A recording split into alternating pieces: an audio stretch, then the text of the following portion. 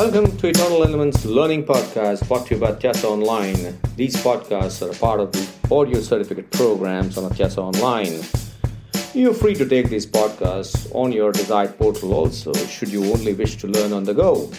Thank you so much for engaging on these podcasts, and you can connect with the author on LinkedIn, Twitter, and Facebook.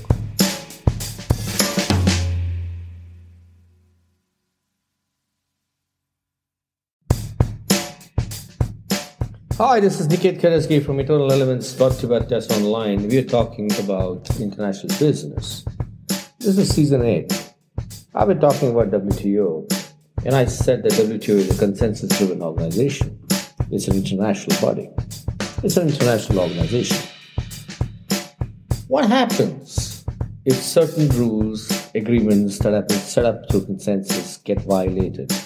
Do countries violate the consensus? Yes, they do.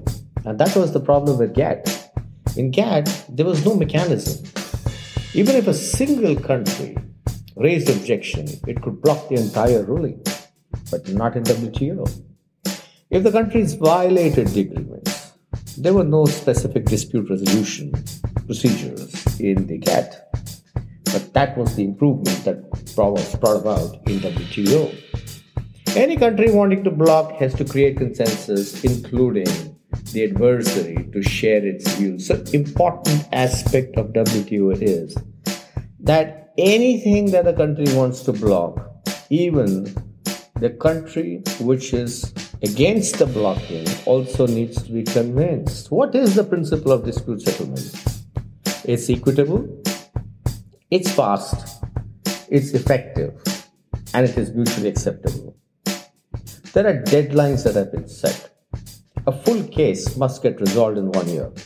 If there are appeals, it takes 15 months. In urgent cases like perishable goods, it has to be accelerated. What are the specific timelines that have been determined in the dispute settlement process? Well, if there is any dispute, let's say there's an IP dispute, or there's a dispute on services, or there's a dispute in terms of the barriers that have been put to trade, 60 days have been given for consultation and mediation.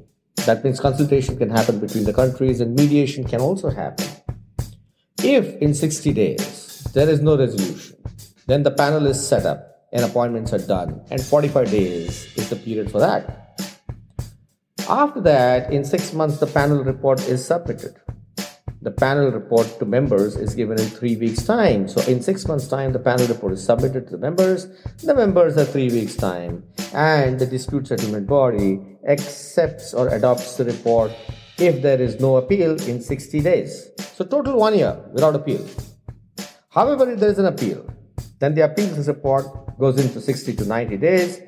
And the dispute settlement body adopts the appeal in 30 days after that. So that means there is an appeal process that is put into play, which takes 60 to 90 days. And then after that, the adoption takes place within 30 days. So total of 1 year and 3 months is with an appeal. So what's the process? There's a dispute settlement board. Then there's a dispute settlement panel. And then there is a dispute settlement acceptance or rejection panel. And then there is the appeal judging that can happen, and that is monitored in terms of implementation, and the country has the power to retaliate if whatever has been determined is not practiced by the country which is probably wanting to block a particular agreement. So like I said, the stage 1 is consultation. It takes 60 days. The whole idea is countries need to consult. When they fail, they can ask the Director General to mediate or try to help in some other way. Then the stage 2 is a panel, which takes 45 days for formation. And once the consultation fails, the panel can come into motion. And then how does the panel function? So the panel actually functions before hearing. Each side presents their argument in writing. Then there's a first hearing. After the first hearing, the rebuttal is given by the countries or country. And then there are these experts that are involved. They look at the scientific or technical issues. Then there's a first draft that the panel submits, and then there is an interim report, and there could be a review panel which could take two weeks, and then there is a final report that is submitted by the parties, and 3 weeks later circulated to all the members, and they give the final recommendation. This is the way the entire dispute settlement process actually moves. In case of appeals, legal interpretations have to be examined. They're heard by 3 members of 7-member permanent appellate body having 4 years term set up by the dispute settlement body, broadly representing the WTO members. These are members of international standing in the field of law, international trade, and they are not affiliated to any government. It can uphold, modify, or reverse the panel's finding in 60 to 90 days. The dispute settlement body has to accept or reject the appeals report within 30 days. Rejection is also by consensus. What happens when there is a consensus or when there is a kind of a resolution that happens of an issue? The countries must correct, and the reasonable time is given to them. Reasonable time and prompt compliance is essential. However, it does not mention what a reasonable time is. That can be mutually determined. Consensus has to be the part and parcel of this. If there is no agreement, they can seek permission from the dispute settlement board, and the intent to comply has actually to be enforced.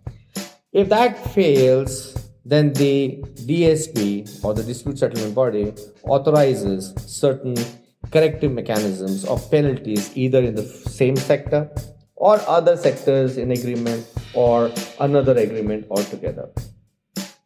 The reasonable time is determined by the arbitrators and the appellate body members.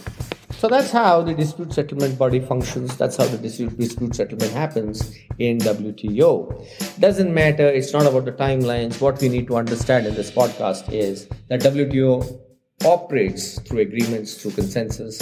And in GATT, people could violate them. But in the case of WTO, that cannot be done anymore.